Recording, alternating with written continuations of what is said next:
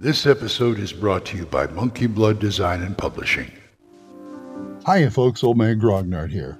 Imagine, create, play. Monkey Blood Design and Publishing is a publisher of products for role-playing games from the theater of the mind glory days of the 70s and 80s to the in-depth rule systems of modern gaming. Monkey Blood Design and Publishing is also the home of the Gold Ennie Award-winning The Midderland setting and its creator, Glenn Seal. Monkey Blood ships quality gaming products around the world from their UK web store, but you can also find their products on DriveThruRPG, itch.io, and Redbubble. Not only do they offer high-quality gaming material, but if you need a piece of cartography, art, writing, or layout for your own project, Monkey Blood Design and Publishing can offer freelance services to help bring your own project to creation. So, if you want to buy some great RPG products or get help bringing your own to fruition, head on over to monkeyblooddesign.co.uk and get in touch. Let Monkey Blood Design and Publishing help you to imagine, create, and play.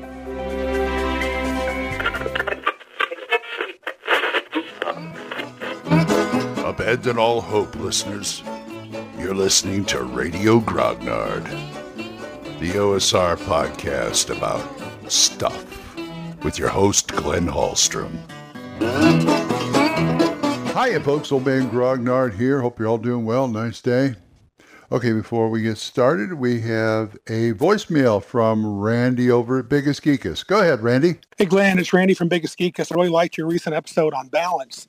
I used to be overly infatuated with it around the beginning of 3rd edition, surprisingly. I thought it was a beautifully balanced game. It turned out to be not true, though I still had a hell of a time playing it. Then 4th edition came along, and, well, for me, that's a big turd show. But it was balanced. I mean, at least the closest I'd ever seen. And 13th Age game I still love is balanced, but it's kind of, to me, it does leave it a little bit stale when it's balanced. I mean, I enjoy 13th Age. It's got a little more oomph than 4th edition, but there's some drawbacks to it. There's combat's pretty predictable. I think I like old school D&D. I like 3rd edition D&D where things can get out of whack. It's okay. Just as a good DM, you do your thing, and it's your job to keep things exciting. And I think you hit the nail on the head. Keep up the good work, brother. Take care. Thank you, Randy. I appreciate that. Well, thank you for agreeing with me. Anyway, the balance, it's just, I have more fun with an unbalanced game than I do a balanced game. I mean, balance is good. The way I want a game balanced is I want the basics to be balanced and everything else is kind of, up in the air. And if they miss one or two things, no biggie. I just do it the way I want to do it. That's why I love the older editions so much, because you've got a lot of wiggle room in there. Anyway, thank you, Randy, for talking about that. And I'm glad you liked it. So today, I want to talk about these little railroady bits and modules. And I'm going to talk about modules because if you're writing your own stuff, you're pretty good. I'm going to say you're really pretty good at keeping that stuff to a minimum. But it's funny, there's always little railroady bits in a module because it usually occurs with encounters. And if you play out an encounter, you still have to listen to your players. Now, I did this a couple of times. We just ended the Astonishing Swordsman game last night. Next time we get together, we'll be in Mystara back in the RC world of Dungeons and Dragons. But there were a couple of scenes in there where that they just let it play out. And I don't know if that was a good thing or not. I'm of the mind that it's not a great thing, but it happens. What I mean is you have, say, a set encounter in the book, and this NPC is going to react this way. But he doesn't have to react this way if you're any kind of good GM. What I mean by that is at the end they had an encounter with the guy who paid him, who went absolutely bat crazy and because of the green diamonds, and he was going to kill everybody because he thought they were stealing his green diamonds, blah, blah, blah, blah, blah. And it played out spectacularly. One of the characters lost their lives by basically, I gave them a wand of fireballs earlier in the adventure, and it had 4 charges. It was the Cryomancer. Ironically, it was the Cryomancer who had the wand of fireballs, and he'd used them to good effect. and he had one charge left.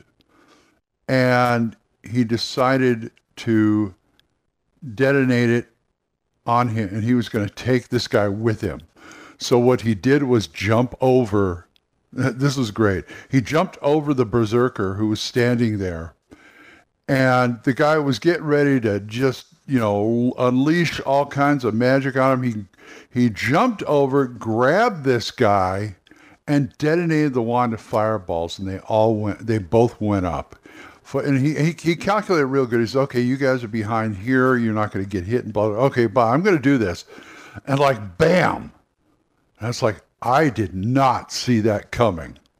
I mean, I was flabbergasted.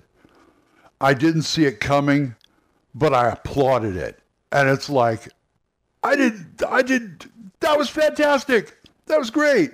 I'm sorry you lost your character. And maybe I can GM it in a way you didn't, but right now it's like that's the end of the module, right there.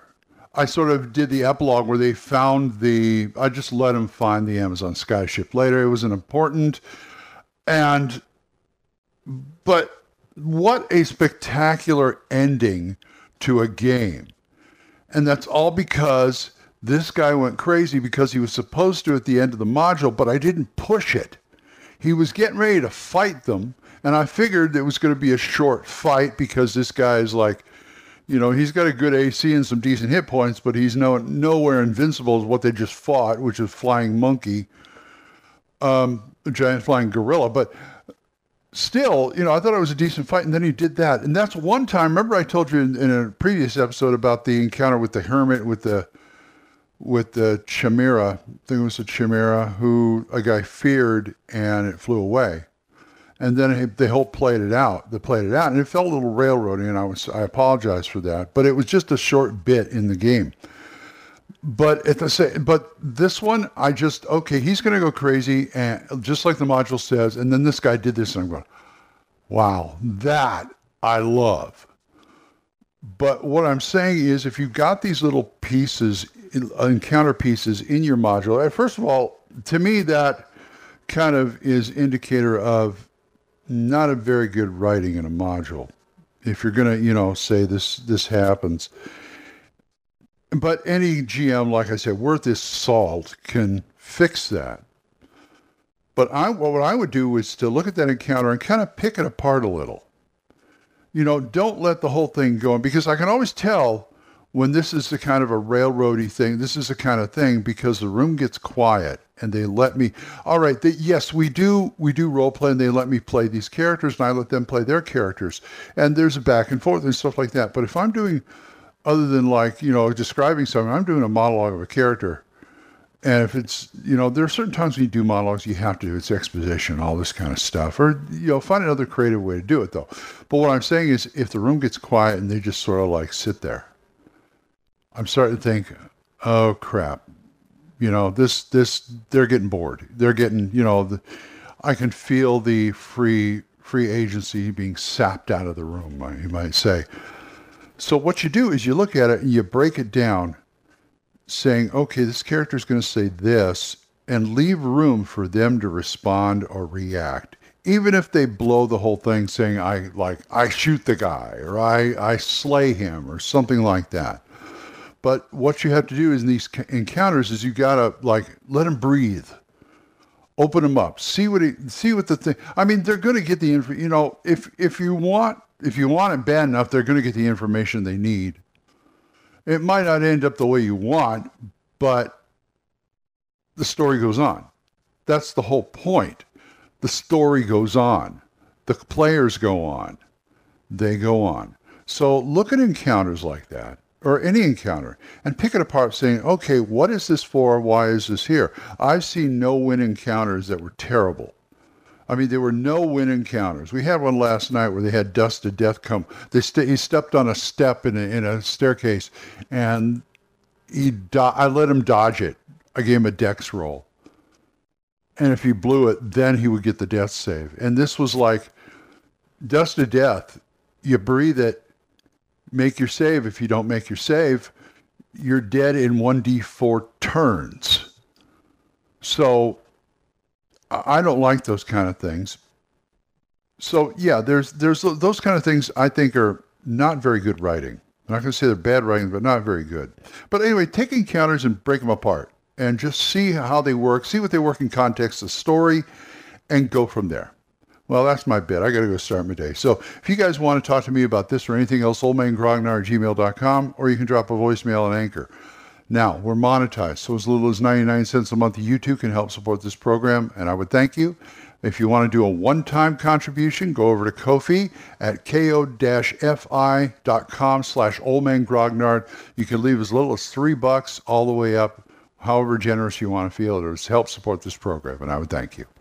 I want to thank these people who are supporting me: Jonathan, Oliver, Gilbert, Juan Carlos, Daniel, Dan, Benjamin, Jason, John, Allen, Aaron, Michael, Randy, and Joe. Thank you, guys. And if you want to hear some good podcasts, Dan Griggs got the Yawning, not the Yawning Owlbear, it's the other one. No, he does the Jung, Y-U-N-G, Jung Grognard podcast. Mark C. Walring does the Yawning Owlbear podcast.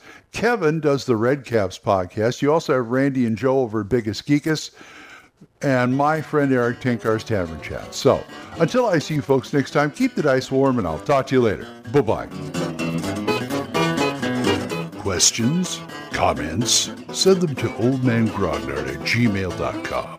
We'll see you next time when Radio Grognard is on the air.